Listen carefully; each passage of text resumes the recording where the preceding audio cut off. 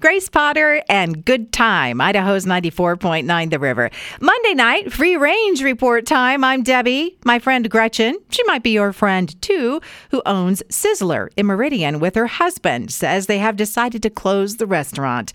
They've been running it for 17 years, so stop by for a final visit before September 24th. In Japan, a best-selling cup ramen called the most annoying but most delicious ramen has been explained. It's annoying because there are 4 flavor packets you have to add, and also annoying because the noodles are thicker, so it takes longer to be ready before you can eat it.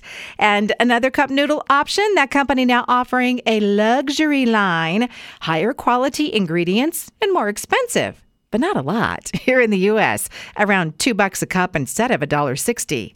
50 Thanksgiving appetizers, salads, soups, dips, and finger foods. You know, I saw that online today, and I did not click. I am not ready for Thanksgiving planning pressure. Thomas Hardy and his Marvel character Venom are a little more famous today because of a newly discovered spider in Australia. It's in the genus Venomius, which is brand new. And so far, only one species, the Venomius tomhardiae. Obviously, it's venomous. Another color of the year declaration.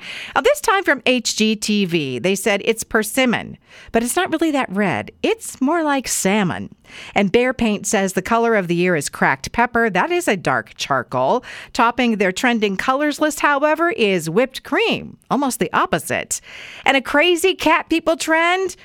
They seek out and only purchase decor for their home that features cats if the cat in the decor looks like one of their cats. That's a wrap on the Free Range Report tonight. Past editions at riverboise.com and on Apple Podcasts.